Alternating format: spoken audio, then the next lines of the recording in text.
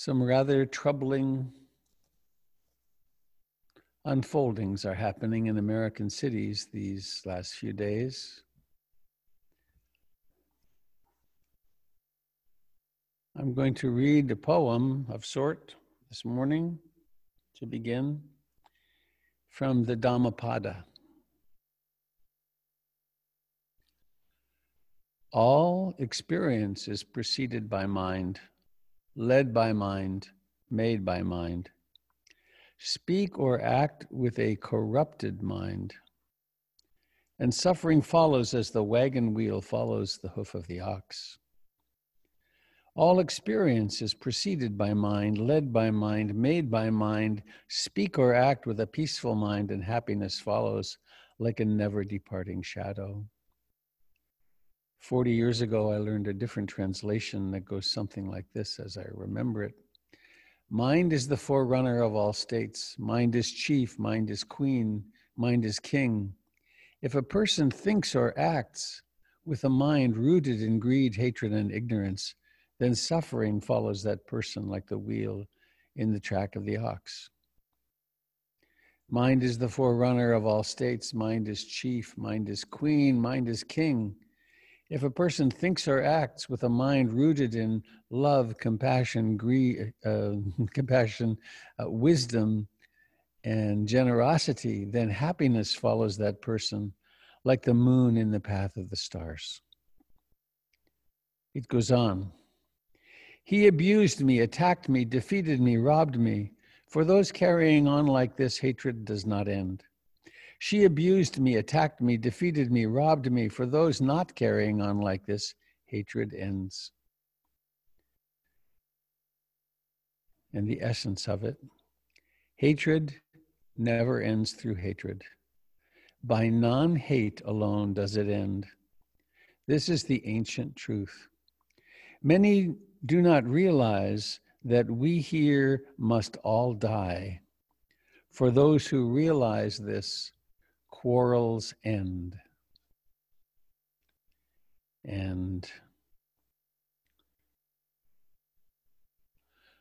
all tremble at violence, all fear death. Seeing others as being like yourself, do not kill or cause others to kill. All tremble at violence. Life is dear for all. Seeing others as being like yourself, do not kill or cause others to kill. If desiring happiness, you use violence to harm living beings who desire happiness, you won't find happiness after death. If desiring happiness, you do not use violence to harm living beings who desire happiness, you will find happiness after death. It goes on. Don't speak harshly to anyone. What you say will be said back to you. Hostile speech is painful, and you will be met with retaliation.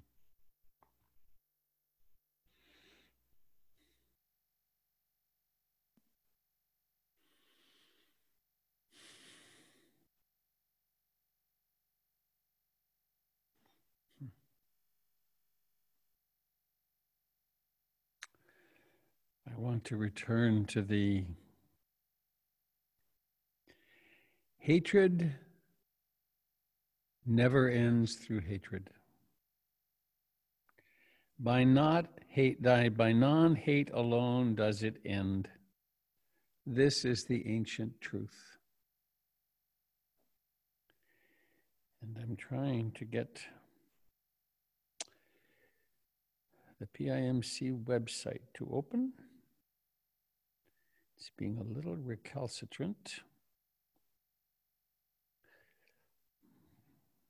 Oh, maybe I'll do without it.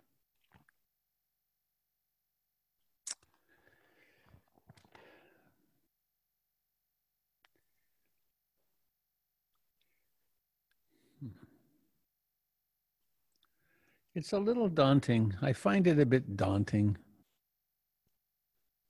to know what to say today. I've been up for a long time already today, reflecting on it. I watched a little bit of news. And it's pretty powerful, isn't it? In my watching, one sees through the lens of the people who are there, the reporters. And actually, my daughter Tara yesterday hooked me to a friend of hers, to his Facebook feed. And he was in Charlotte, I think, North Carolina. But they knew each other from Standing Rock when we were there back when that happened. And he's a medic, and he took himself there. But the videos have these encounters happening between very black-clad police people who look sort of like RoboCops and protesters in various ways. And there's a lot of anger. And there was one instance that I saw where a reporter was holding his press pass up and saying, press, press, and policeman indicated get down. And then as he was lying there, someone came along and sprayed him in the face with pepper spray. So there's a lot of out of control anger and violence. So what to say about such a thing? It's frightening. What to say about the what appears to be a breakdown in civility in our culture? What to say about 400 years of institutional racism? I have two little audio-visual things I want to try to share. I always approach it with some caution because it's not guaranteed to work. But here's one of them. Let's try it. That's on, that's on.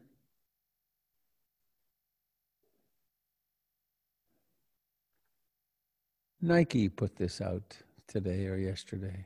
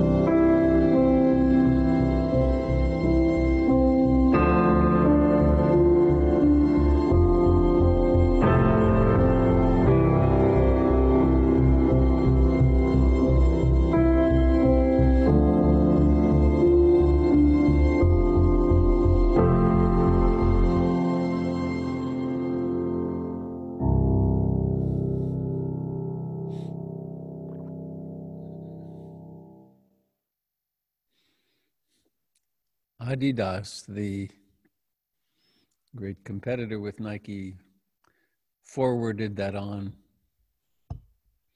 Kind of a nice touch. And now let me see if I can find this other thing.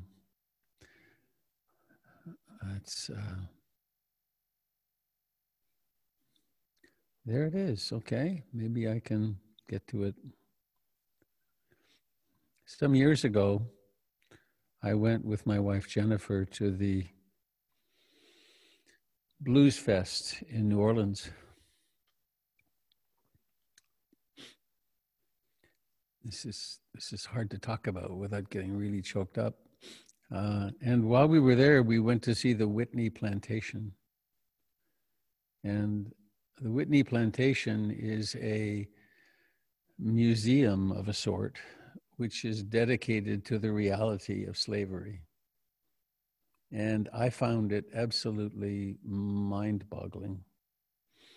And we had a tour with this very colorful guy. I can't remember his name, but he turned my head around in a variety of ways. He then the next day gave us a tour of the Ninth Ward, where the flooding was the worst in New Orleans, and explained all the politics that had to do with people not able to get their land back intentionally. But anyway, he gave this talk in front of a wall, and the wall had the names of slaves, the stories of slaves. And there was another place where there were, I think it's 300,000 plaques on the walls of known slaves in Louisiana. Anyway, this little clip, if I can get it to work, is him talking about the Pope,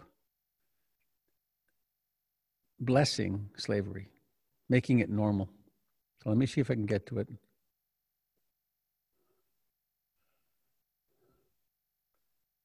And here he is. This one is the most potent, I think.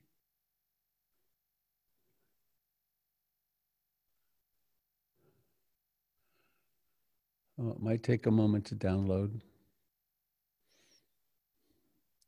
If it's too long, I'll bail on it, but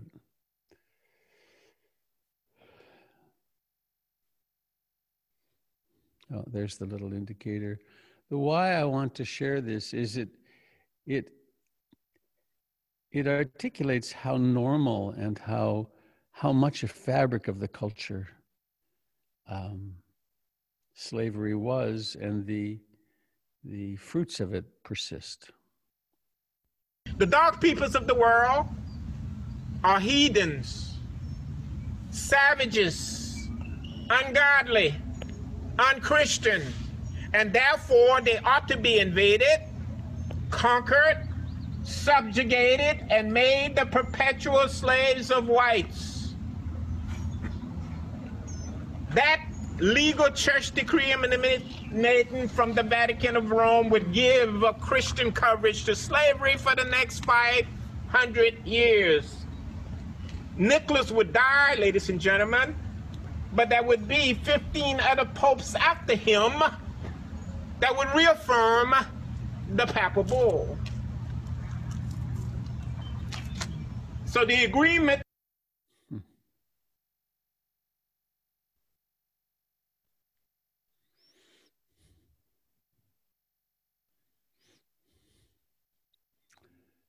following that trip, I got very interested in some of the literature that is available. The New Jim Crow,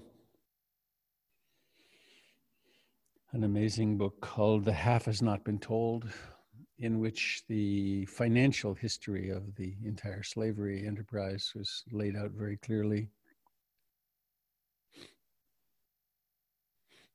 So why talk about this?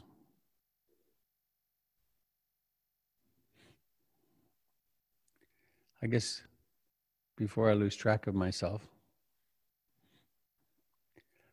what's the task of a meditator, of a Buddhist meditator, if we want? What's the first task in such a time? And I think it's to remain balanced.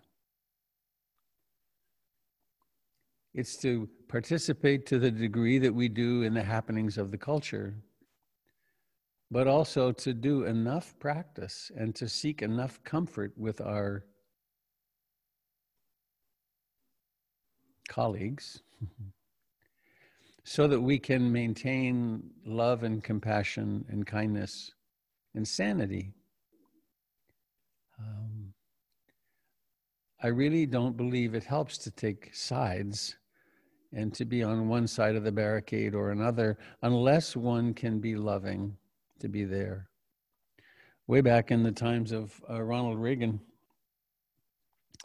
I got somewhat involved, and I went to some demonstrations, and I wanted to lead a meditation that was a loving kindness meditation that would include us, but also would include Ronald Reagan.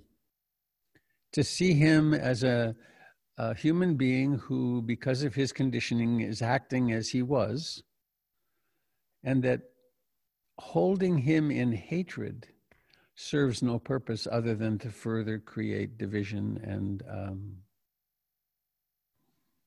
horrors. And in that regard, and it's funny, I do it with a little trepidation, but that African-American man that died so tragically, George Floyd, was, it appears, killed by Derek Chauvin. Should we hate Derek Chauvin? He was a person who had, I think, 18 or something previous complaints against him. Why the system didn't stop him sooner, who knows? And the reason is institutional racism. But I believe that from the perspective of wanting to open to love and compassion in ourselves and the world, that then we have to do the hard work of really noticing where we get rigid and where we want to throw someone out of our hearts. Now, loving, as Achan Samedo put it so beautifully years ago, love means there's room for everything. And compassion means we're open to the suffering of other beings. It doesn't mean we don't call the police. It doesn't mean we don't press charges. It doesn't mean we don't hold people accountable. But it does mean that we don't get on the ramparts and start firing off hatred.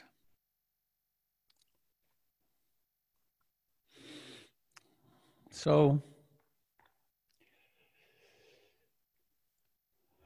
hatred is never extinguished by hatred. Only through love is hatred appeased or healed. We have with the Dharma quite a marvelous toolbox of becoming, that teaches us, number one, how to calm down the mind. Number two, how to observe and to notice, how to notice the five hindrances, the first two of which are desire, greed, wanting, and then aversion, hatred, pushing away. And we can notice the arising of these, and then we can make choices about which ones we feed, which ones we restrain, which ones we speak out of, which ones we don't, and which ones we act out of, and which ones we don't.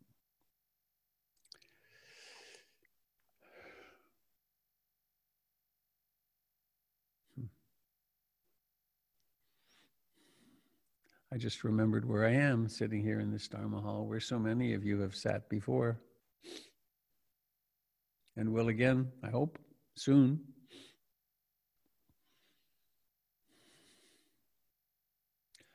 I've spoken with a good number of people in the last week or so, and a few in the last couple of days since this national catastrophe began. And this is frightening a lot of people. It's freaking people out. It can set off hopelessness, and it's a sign of cultural breakdown, and it's doubly or triply or quadruply frightening because we have no leadership. We have no moral and ethical leadership, for sure. And so we don't have strong voices for peace, though there are many, of course, but not right from the top. And so this can set off any trauma we had in our own childhoods or in our lives around things being out of control or around violence. This will set that off in us, and it can have us behaving rather crazily.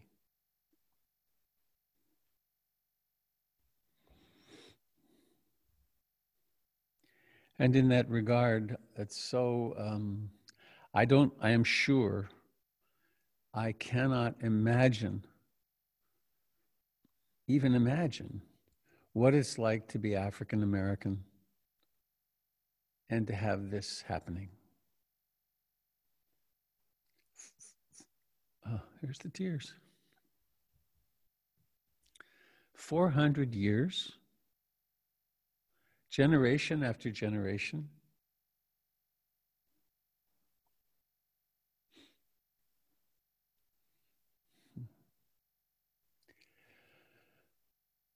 So, I believe our first undertaking must be to comfort ourselves and to find places of safety and to talk to people who will help us so that we can remain in balance and not act unskillfully. And then arises the question, well, what can we do? What can I do?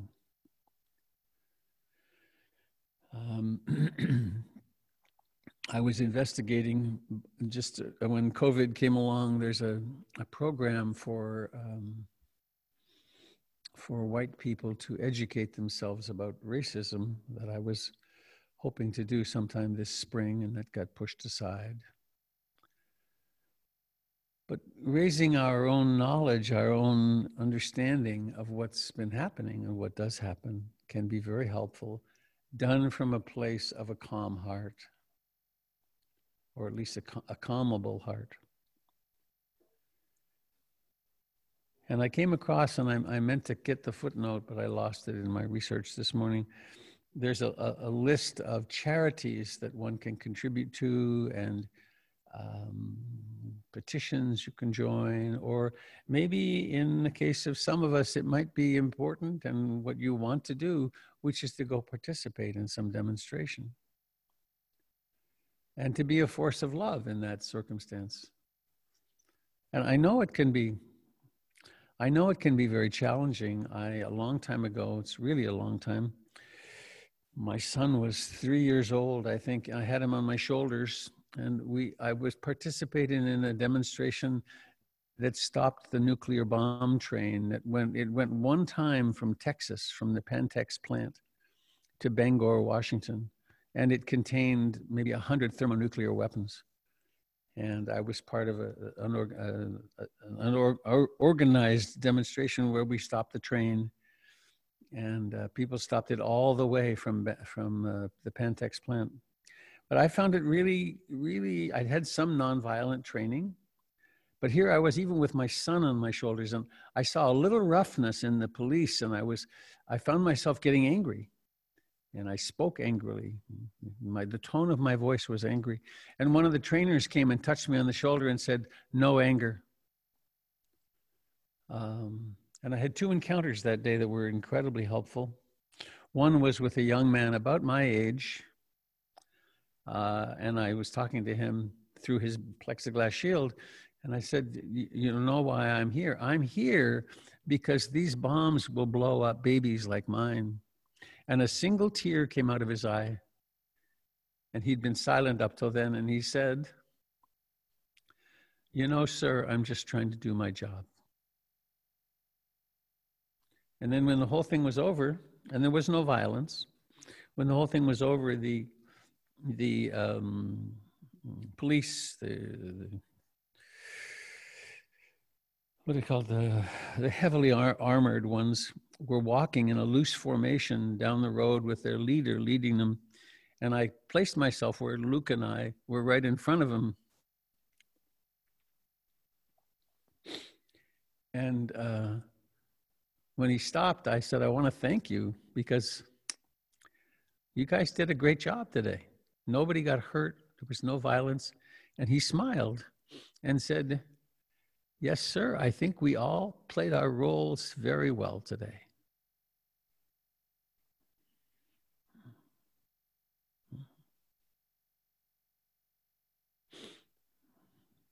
So remaining sane, not freaking out, Or if we freak out, really dig deep inside. Why is it that I'm freaking out? What is it about this that is upsetting to me? And doing what we need to do to calm that and to become wise about it.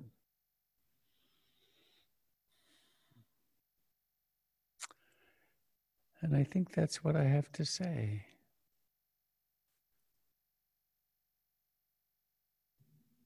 Yeah. So let me just think a second. Oh, I forgot announcements. One announcement that I want to be sure to say is that next Saturday from 9 till 1, Betsy Toll and I will be doing a retreat workshop on, before it was the COVID-19 time, but it also now includes this uproar in our culture, how to use this time to really connect into our hearts and into our vulnerabilities, and to develop our caring and compassion for ourselves and all beings. Betsy and I spent an hour yesterday talking about it, and I find her incredibly wise and comforting, and I'm sure that it will be a beautiful morning next Saturday from 9 till 1. And I guess one other detail, which is that in order to create greater security in our Zoom broadcasts, the link for this meeting will be, I'm going to replace the links for this and also for the everyday meetings. And I'll be posting that, or those of you that attend the 6 day a week, 7 in the morning one, I'll be posting it next week, how to get into the new one. And this one next Sunday, I'll be posting the link on that. And they will be on the portlandinsight.org website. It's a drag, but a wise thing to do.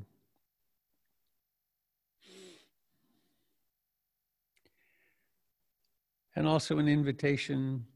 Jim, who led you in the movement, has a gathering on Monday nights, and then all the other nights of the week, our various teachers here at PIMC are hosting gatherings and keeping the light of the Sangha going. And I guess lastly, I look around this room. This is your room. I mean, it literally is. PIMC is a nonprofit church, and it's directed by a board of directors. And it doesn't belong to me. It doesn't belong to the other teachers. It is ours. And it does an incredible amount of good work. Lives are transformed all the time in this place. And so I invite you to, if you have the means, to visit the portlandinsight.org website and to become a contributing member, a participant, what do we call this, stewardship circle, and do a monthly contribution, or just go in and make a contribution for today as part of your spiritual practice, not because you should. In fact, only from Marshall Rosenberg, please contribute only if you can do it with the joy of a small child feeding a hungry duck. So it's not about coercion. It really is about an opportunity to support something of such great beauty as this. All right, I now will ask for your response to this, or your sharing, or your questions, or just how is it for you in this moment? Robert, this is Jim. I posted a link to a podcast that I listened to a couple of years ago now, I think, but it's called Seen on Radio. And there were two fellows, one white and one black, and they were talking about race in America. And I went through the whole series with them on my phone, and I found it really helpful to open my heart to the whole situation. But the second episode has a link that ties into what you were talking about the papal the Pope giving authority to the concept of race. The intelligentsia in Portugal put their stamp of approval on the whole notion of race, which has never been established scientifically. It was a concept that was put together for the king to justify the Portuguese colonization of the New World, whatever. But anyway, that section, part 2, was just amazing to me. So I just posted it on the chat. Thank you, Jim. Thank you.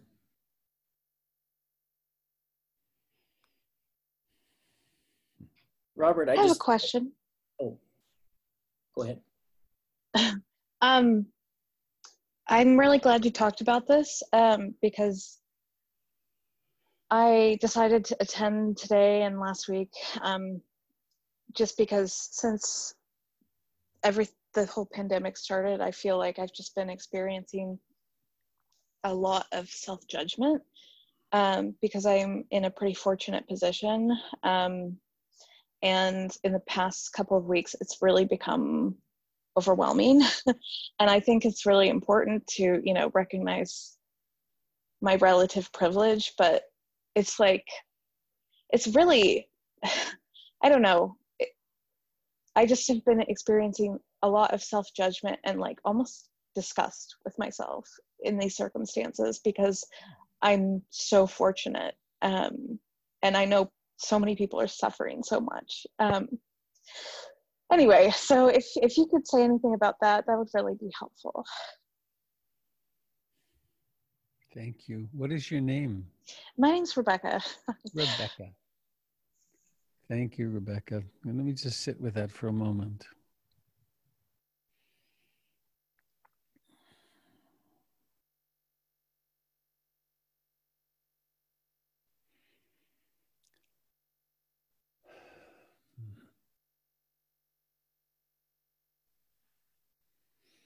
It's a really unfortunate piece of malware, I think, in our conditioning that would have us become shameful about privilege.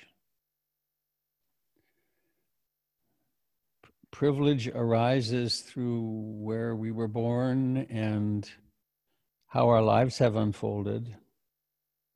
And it's not as though we've done something wrong to be in a privileged position. It's that our karmic unfolding has led to this. The issue is, I think, as always, as I realize it, what do I do next? Funny, I just had a memory of a very interesting. I had a college girlfriend that we lost touch with each other for a long time. And then when we got back in touch with each other, we had a conversation, and she became an attorney in Los Angeles, very powerful. And she had one of the big brokerage companies was her customer. And she told me that she had made a decision that she was doing work for public defender work. And anyway, making too long a story of this, she said, I have one little corner of my desk that I devote to prison issues. And then she talked about how she had single-handedly changed the access to medical care of the entire California prison system. And she did it from her position of privilege and power, that she made really good use of her privilege. And I think that's somehow that one way or another that's open to any of us. And we can practice being generous, and we can make really good use of the skills we have and the place we have in society in order to create a different future. And to become, I know this for sure, to become mired in self-hatred and shame is then we're kind of spinning our wheels, and we can't be very helpful. We're not even being loving of ourselves, let alone others. So is that making sense? Yes, yeah, that makes perfect sense. Thank you so much. And this malware that we have of self-hatred in itself is very bizarre, and it's not common all over the world. Yeah. It's not helpful at all. Yeah. It's not, is it? No. No. So, yeah, I think I feel like it's necessary sometimes, but it's good to be reminded that at a certain point, once you've recognized your privilege, that's when it's time to act and not get lost in the story about it and yourself, you know? Right. Yeah. Because we could spend a lifetime being lost in, what a bad, awful person I am. And meanwhile, all these opportunities to be of service and helpful would be passed. Absolutely. Yeah, definitely. Thank you so much. Thank you. Thank you, Rebecca. Robert, I wanted to share this because your teachings, from retreats I've done with you and the myriad recordings that I've listened to, you have this phrase. I haven't heard you use it recently, but in meditations, particularly metta meditations, you say something like, amidst all this pain, how can we do anything but love? Yeah. I've always struggled with that because amidst all of my pain, love was the hardest thing for me to find. And I had a lived, I'll call it a lived spiritual moment not that long ago. I was meditating on my pain and from childhood trauma, difficulty with parents. And something turned and I realized that's not my pain. That was my father's pain and my mother's pain. That it's not my pain. It's like a backpack that I was carrying that was handed to me. And then I went to my parents in this meditation, realized they were carrying the pain that had been handed to them. And I started looking at my brothers and my sister, and we're always at each other in this family thing that we do, and realizing that this was a shared pain. It's something we have in common, and broadened out, and it just kept escalating exponentially. And I got buried in all this pain. I mean, it was unbearable. And something clicked in the back, and it was this godlike voice, woman, who said, all you can have is compassion for this universal human experience of pain. Pain is the human experience. And all you can do is just have compassion. It was like this white marshmallow of relief, because it just is. It's the human experience. And I suddenly, I had the lived experience, I think, of what you were saying. What can we do but love? How do we have any other choice? And to deal with it, and Rebecca, to forgive ourselves for it. You didn't do this to yourself. It just is our lived experience. And sitting here in Richmond, Virginia, the capital of the Confederacy, moved here 7 years ago. I now lead bicycle tours steeped in Richmond history, and learned so much that I was never taught about racism and this country, and the fact that slavery wasn't alone to this country. It was a huge trading triangle through South America and Africa. Europe was very much involved in it. We were just one of the last countries to do something about it. And Richmond's role in that, and just little oddball facts like the dollar value of slaves as property was greater than the entire industrial wealth of the country at the time of the Civil War. 40% of the population of the South were enslaved people. And things that I never knew, and Reconstruction, which was only a paragraph in my high school history text, and how important that period was. What I've found for myself is a great deal of humility, realizing that their history is also our history. These incredible monumental Confederate monuments here, which if you look in today's paper, you'll see are just riddled with graffiti now. They were the subject of being removed and conversations about that and all the uproar in this socially conservative town about, oh, you're taking away our history. Well, they're now covered in graffiti, and that is now also our history. And they were talking about how to contextualize those monuments instead of taking them down. In my opinion, they're now contextualized. And to, more than anything, to actually really try to understand the lived experience of these people who are in our culture. I was on Facebook, somebody had posted this post by a fellow by the name of Shola Richards. I can put the link in the chat. And he just talked about how he takes his daughter, he's an African-American, takes his daughter on his walks around the block, not so much to take his daughter, but to protect himself. Because if he's this 6'4" tall, strapping African-American man alone walking around the block, then he's at risk. But if he takes his daughter, he's not. And then to have compassion for that. And to understand that, to, you know, and as you say, Chauvin, the Minneapolis policeman, and what kind of painful, twisted soul he must have to spend almost 9 minutes on the neck of this person with his knee. I mean, to have that lived experience, you know, the pain that's in there. And hatred, I don't know, it's an obstacle to compassion. It's a way not to face the reality that pain is universal, and we've got to just find humility somehow. I don't have an answer, but that's where I am with it. Sorry to go so long, but I felt it. Thank you, David.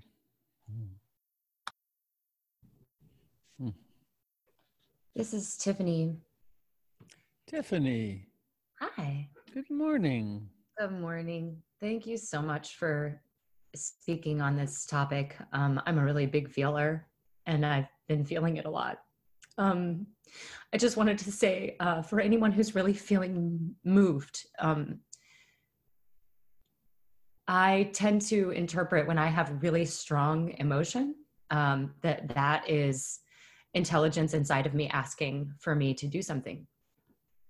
And so in this case, there are many actions that can be taken for anyone who is really feeling moved. And there are many resources available online. I really encourage folks to have a look. And I did put something in the chat, which is one thing that could be done, which is to make some phone calls and say that you stand for accountability.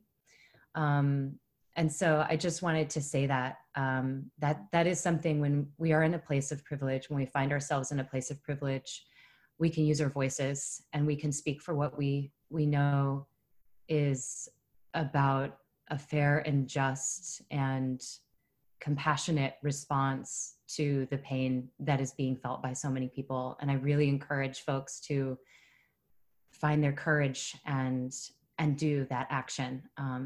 It may feel uncomfortable at first, but actually as soon as you do the first phone call, it starts to feel better. So very simple. Just call the phone number and it'll take you through prompts. And then Tiffany even included a little script of just state your name and your state of residence, and that you're a U.S. citizen, and that you are demanding accountability.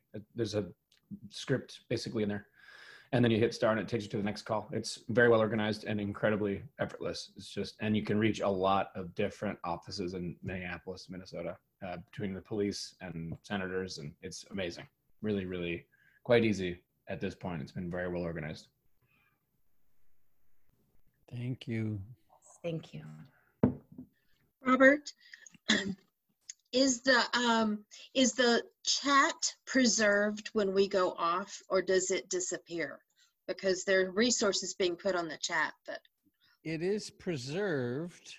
I don't know where I would put it. Oh, I could I could try to put it on my blog. That I got that to work again. I can put it on the listserv easily. We need to figure that out. Tiffany, maybe you'll help me figure out how to do that. So yes, I will put it on my blog, which if you go to portlandinsight.org/blog, I'll put it there today. Robert, I just posted something on the blog about a series that I watched on Netflix. Yeah. Very, very long, but it's on slavery in Colombia, and they're on plantations, and it's beautiful. And I really recommend people looking at this. If we can do anything for slavery in South America on plantations, and if we can do anything, I think we need to be mindful. Sometimes, are sitting and just understanding this deeply and acting mindfully. Thanks, Kathleen. Good morning. This is Emily. Hello, Emily. Hey, I just want to echo what Tiffany said about calling. That's one of the things that in my own work as a person with white privilege that is the most scary for me, because I fear conflict and not being able to explain myself well enough. And I've just realized that that's not enough to be afraid of being uncomfortable. And that's really resting in my privilege. And so I just want to encourage all of you who are afraid of taking action at whatever level that is, that you can do it, and it's totally worth it, and it's necessary. And I think I also want to encourage people to do the deep internal work. So if you need resources for that, I've been working my way through the Me and White Supremacy book and workbook, really looking at my own internalized white privilege and biases. And I think that meditation is helping me so much in this practice, because I have to sit with the discomfort, and I have to notice when resistance comes up in me, and that's in my body, and I'm more aware of my biases and my thoughts when they do arise. And that's really the only way that from my own place I can act skillfully. And that includes taking action, but starting with myself. You mentioned a book, Me and White Supremacy? It's called Me and White Supremacy. Yeah, I can put it in the chat, by Layla Assad. It's a fantastic book and workbook to unpack your white privilege in all these scenarios. Quite powerful. Thank you. Yeah, thank you. Hey, Robert. Paul here. Hello, Paul. Is my camera on? Turn it on. Hold on. Oh. Yeah, it's on. Okay. So that's the name of my tablet. Sorry. So what's coming up in my practice is kind of weird because it's treading a very fine line right now. My son, who is 20 years old, who is half African American, is brimming with a lot of very powerful emotions right now. And were it not for the fact that he's sick and dealing with some medical issues, he might have been at the riot. He has admitted as much to me. Prior to this happening, he's already having a very hard time with what's going on in society in general, right? I think I've spoken about this in numerous groups that, even before the pandemic, everyone's nerves were already frayed. And now, we're just adding layers and layers of more trauma and challenge upon ourselves through all of these things. And it's no surprise to me that America's shadow would be one of the biggest things to emerge during this time of stress and pain. But with him, I understand the rage, right? I mean, it's a delicate maneuver you have to allow for that rage. It's for a person who practices and does the journey inward, there's a finer point to it. But for a person who's not done that yet, it's a difficult maneuver, because I don't want to negate his rage. I don't want to hit him with a bunch of rhetoric and pablum of, the same old ineffectual catchphrases that don't really do anything for anyone either. But he's coming into a world that is very, very scary right now, and he wants to do something about it. And I'm very proud of him for that, because he wants to be engaged. But I also hear that rage, and that a lot of his language has been about our side, their side, right? The taking of sides that's in his mind. And it's just, for me, trying to model an attitude of presence and calm sometimes feels a little bit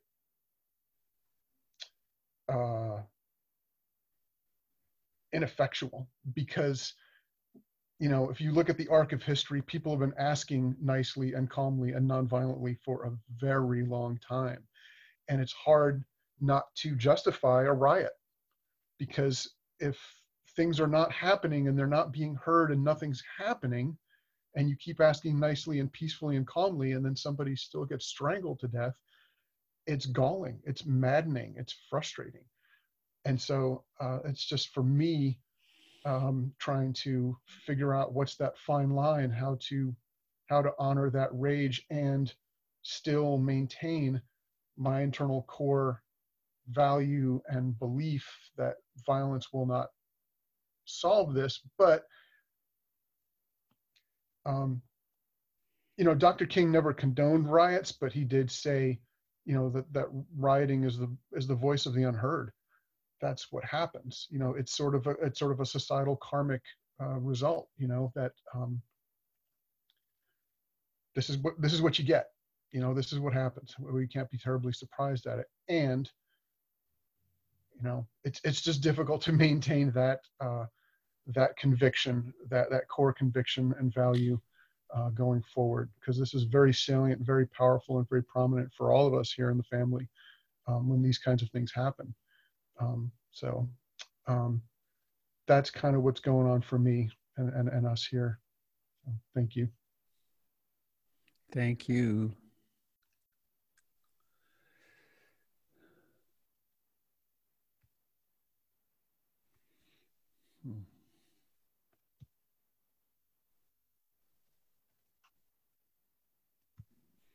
Yeah, Robert, it's Sherry. Hello, Sherry. Up in Canada. I watched the stories of what's been happening south of the border, and I feel so sad and so sorry. I signed petitions. I haven't done any calling, but it hit me personally. And many of these things, I think, we feel very strongly about them, but if it's not really personal, it doesn't touch us in the same way. And what you were saying about you couldn't imagine what it's like to be an African American right now, or an African Canadian, it totally hit me when I went on Instagram to find a very just simple remark from my friend's grandson, who is half African American. He's a fine young man. He's just a terrific, he loves birding, he loves photography. Anyway, here was the thing on Instagram from him, and it said, "Am I next?" Mm-hmm. Wow. Yeah, it really hit me.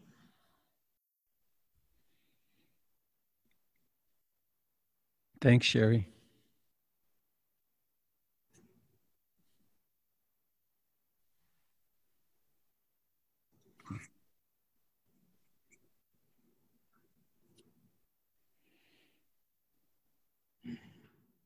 Robert, it's Joan. Hello, Joan. My question is, we're being told now that the white supremacists have come in and and sort of orchestrated these protests. How do we deal with that? I have no idea. Practically, I mean, I have no idea how we would deal with that. I do believe that there are people who look forward to an opportunity to act out and smash windows and light fires and carry guns, and I simply don't know practically what one does about that. And well, and there's an encouragement of conflict from the top, which is very concerning to me as we head into this election year and a move to make the election not count. And it's part of the anguish in me is the movement toward tyranny and oligarchy that's happening, which makes everything much worse. And what to do about that, I don't know. Robert, I have a thought if I could share it, and that is that, I mean, yeah, there were comments about the white supremacists, but I don't know if it's Pence or Trump, we're talking about it being Antifa. Putin or China, they're always talking about outside agitators, or it's the CIA. And the net effect of that is to try to discount the seriousness or the virtue or the integrity of the demonstration itself. Oh, the violence was caused by these outsiders, so we don't really have to pay attention to that. We're really interesting. That angry. And I think if we cannot allow ourselves to be diverted from that or by those tactics, and because it keeps us from listening. And that's the bottom line. I think as someone earlier talked about, this, I guess it was Vic, that this has been going on and people don't listen. Colin Kaepernick can't take a knee. Peaceful protest. Well, he can't protest that way. How can they protest? How can they get the message out? Well, through violence, apparently, because they're not listened to. And these are all ways to distract from the message of the protest, I think. It doesn't make any difference, the protest is there and it needs to be paid attention to. Thank you. Yeah. I'd like to, hi, this is Gail, and I'd like to put a shout out for the fact that we are human beings, and as human beings, we are limited. And I do not believe that human beings were evolved into the state that we are in. I don't believe we have the capacity or we're really meant to shoulder the world's problems. When you think about when we were in small tribes and small groups back at time in millennium, that wasn't necessary. The psyche, in my opinion, is not equipped to deal with the magnitude of worldwide conflict. And it promotes a sense of helplessness. I'm hearing it in the sharing this morning. And I think the Buddha probably, it makes me wonder what the Buddha would have said about this, that this is the dukkha magnified thousands of times.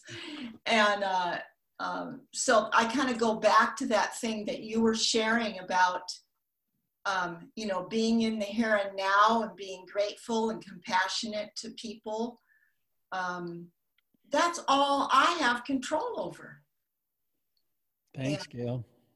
It's a real relief, to me, to know that, so that I don't step into this thing where, I already went through marching for the Vietnam War and watching kids get beat up at Portland State. Okay, by the National Guard,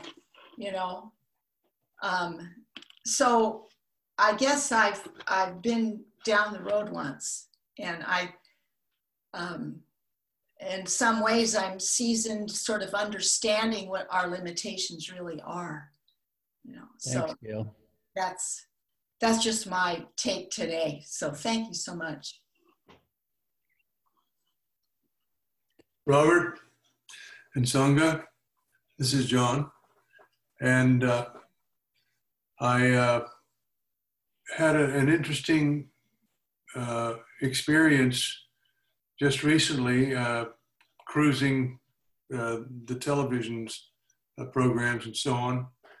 And I came across something on Amazon Prime about the Dalai Lama was speaking on hatred and anger. And I think the bottom line was that we must communicate. And what we are doing now is polarizing the situation to such a degree, it's become that polarized, so that there's no possibility of communication because we end up blaming each other for this, that, and the other. And that's been going on for thousands of years, not only in our culture, but practically every culture there has been. And so, but the Dalai Lama gave some very interesting insights into into anger and hatred. So thank you. I offer that to the Sangha.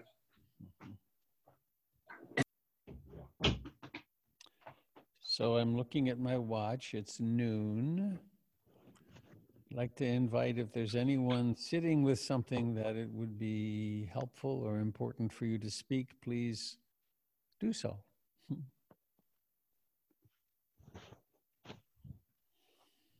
Hi, Robert. It's Alicia. Hello, Alicia. How are you? Good to see you. You as well. I just would like to say, and there has been some talk in the chat, that this is a topic that I would love to see, continue as a topic of concern for those who are interested in going a little deeper or much deeper. I, in my previous job, did a fair amount of work around racial equity, although I will say I still feel that I have so much more to learn. But one of the things that I have really felt, I guess, a lack of maybe is to have done that in the context of a community, which might then help me take action, or take action as a group in a way, to have those supports. And I feel as though helplessness needs to be met with some sort of action. That just sitting with the helplessness might be a step toward healing, but I think that action is another important step, and it's hard to take action sometimes when one feels alone or isolated, as many of us obviously do right now. But even in normal times, I think people feel it can be very difficult and scary to take action. So for what it's worth, I would be very supportive of having a training. I know I saw in the comments that there has already been something like that before. So I'm not prescribing anything, but I just wanted to put that out there. Thank you. And thank you for speaking today. It's been really important. Thanks. Anybody else?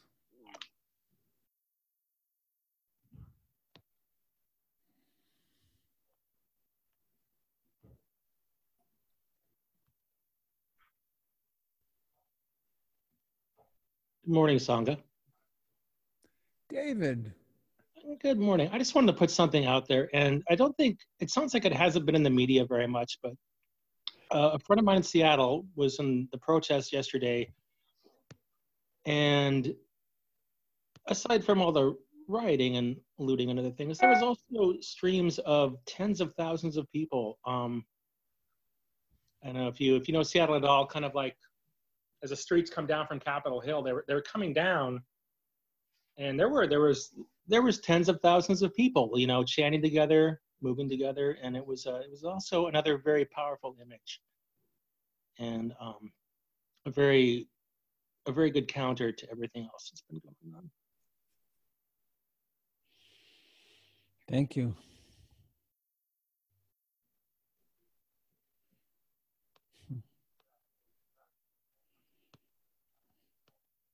I particularly like you without hoses and dials.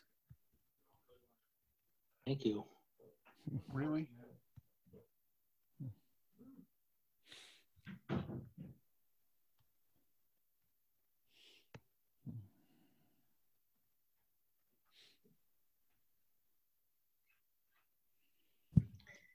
Hi, Robert. I hear someone. My name is Nasi, Hello, Nessie. and I'm coming from Medford, Oregon. Uh-huh. I just moved from Salem recently, 4 or 5 months ago, to Medford. Uh-huh. Actually, I visited your Sangha in late 90s, and a few times after that with a friend and also with my partner at that time. But I'd like to say a few sentences, if I may. I honor Dalai Lama's suggestion for all of us to have some type of conversation, discussion, communication among ourselves and with people of color. And I'm sure all of us, we know of a few in our community, in our circle of friends, in our sanghas, in our families, among our friends, and even co-workers. In order to have communication and discussion, we need to have the ability to listen. And listening is a very hard art. Not all of us, we master that art. We like to talk. We like to give opinions. We like to come up with solutions. And at times, those are all okay and validated. But we need to put ourselves in somebody else's shoes and understand their experience. Without listening, we cannot have compassion. We cannot have understanding. And we need to validate the other person's experience. That brings, hopefully, some type of dialogue, as Dalai Lama says, some type of discussion, communication, understanding, and hopefully the end result would be some type of problem solving. I encourage all of you, as you can see from my accent, to reach out to those whose experience is different than yours. Their life is different than yours. In this country, at workplace, in public, and just try to understand their daily life. And a bigger picture, a bigger solution always comes, as Mother Teresa says, with small action. And we have plenty to work on ourselves. And before we work on somebody else, let's work on ourselves, actually. Thank you. Thank you very much. That was beautiful, articulate, and very comforting. So, dear friends, thank you for joining together this morning. I feel more, I guess, integrated with myself and supported in community after this conversation.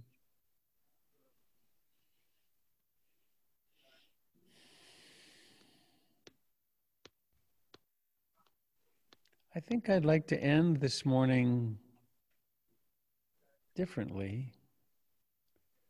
I'm not sure quite how.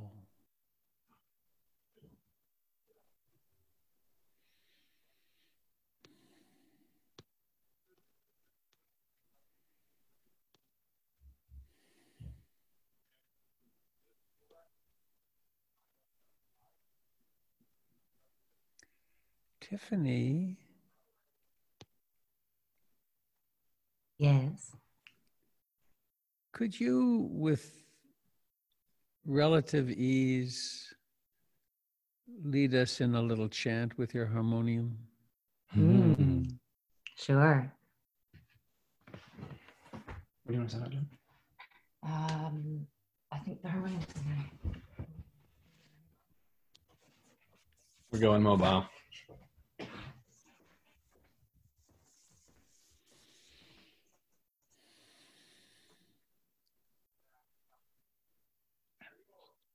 And so let us open our hearts in compassion to ourselves.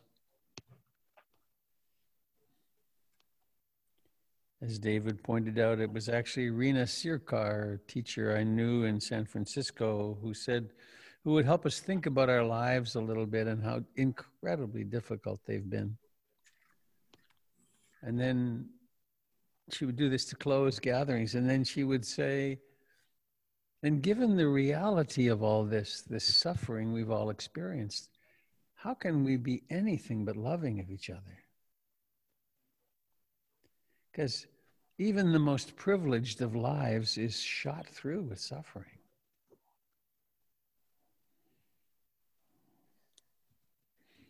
I have a friend who works with the 0.1% of the wealthy, the super wealthy.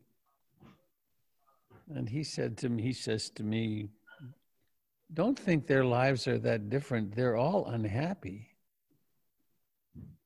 They have marital struggles and sick children, and they're very anxious about their money, and it's the human condition. So recognizing this, how can we be anything but loving of each other? And I lost Tiffany. Where'd you go, Tiff?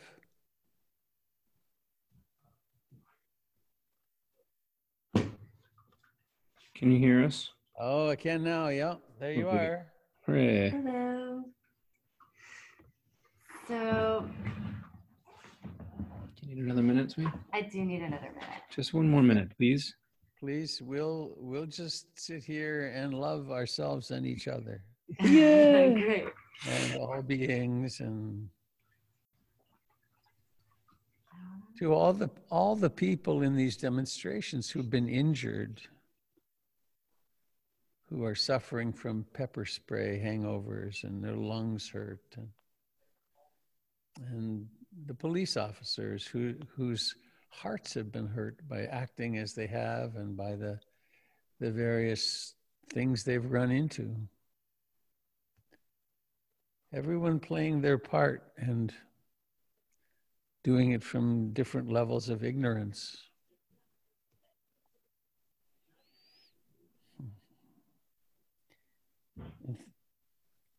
And may the message, the true message that's there behind this demonstration, that we need to love each other more, and we need to create structures which will do something significant about systemic and structural racism.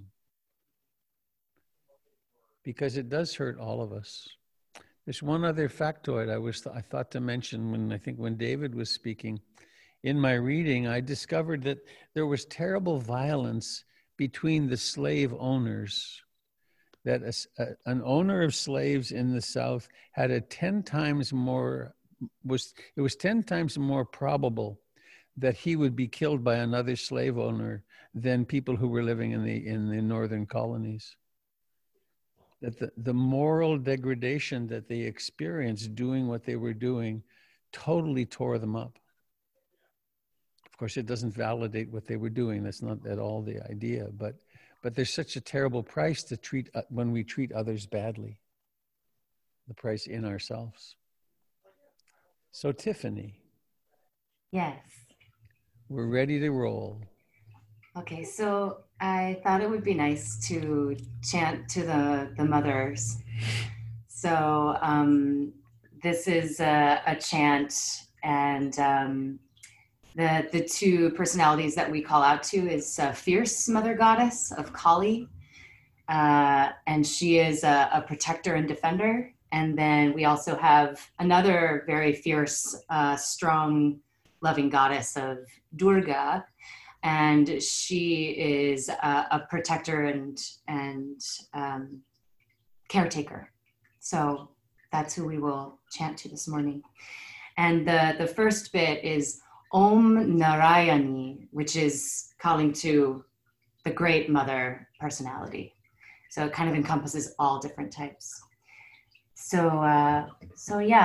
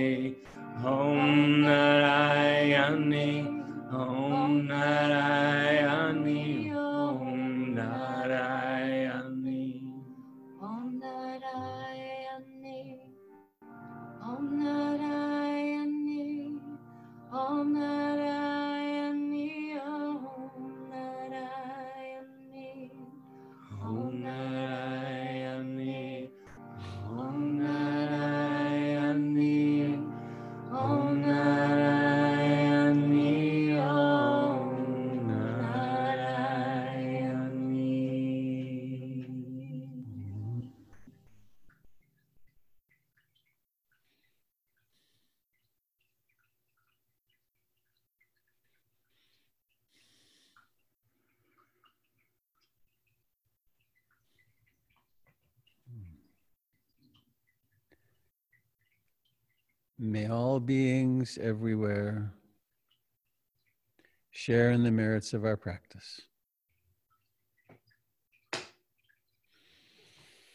May we be nourished and inspired and find our way to being loving with ourselves and everyone we encounter. So let us bow to each other.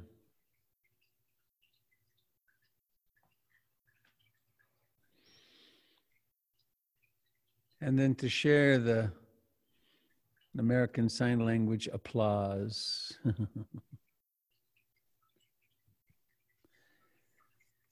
Thank you, Tiffany and Bryce. That was really beautiful. Till we meet again, dear friends, be safe. Thank you.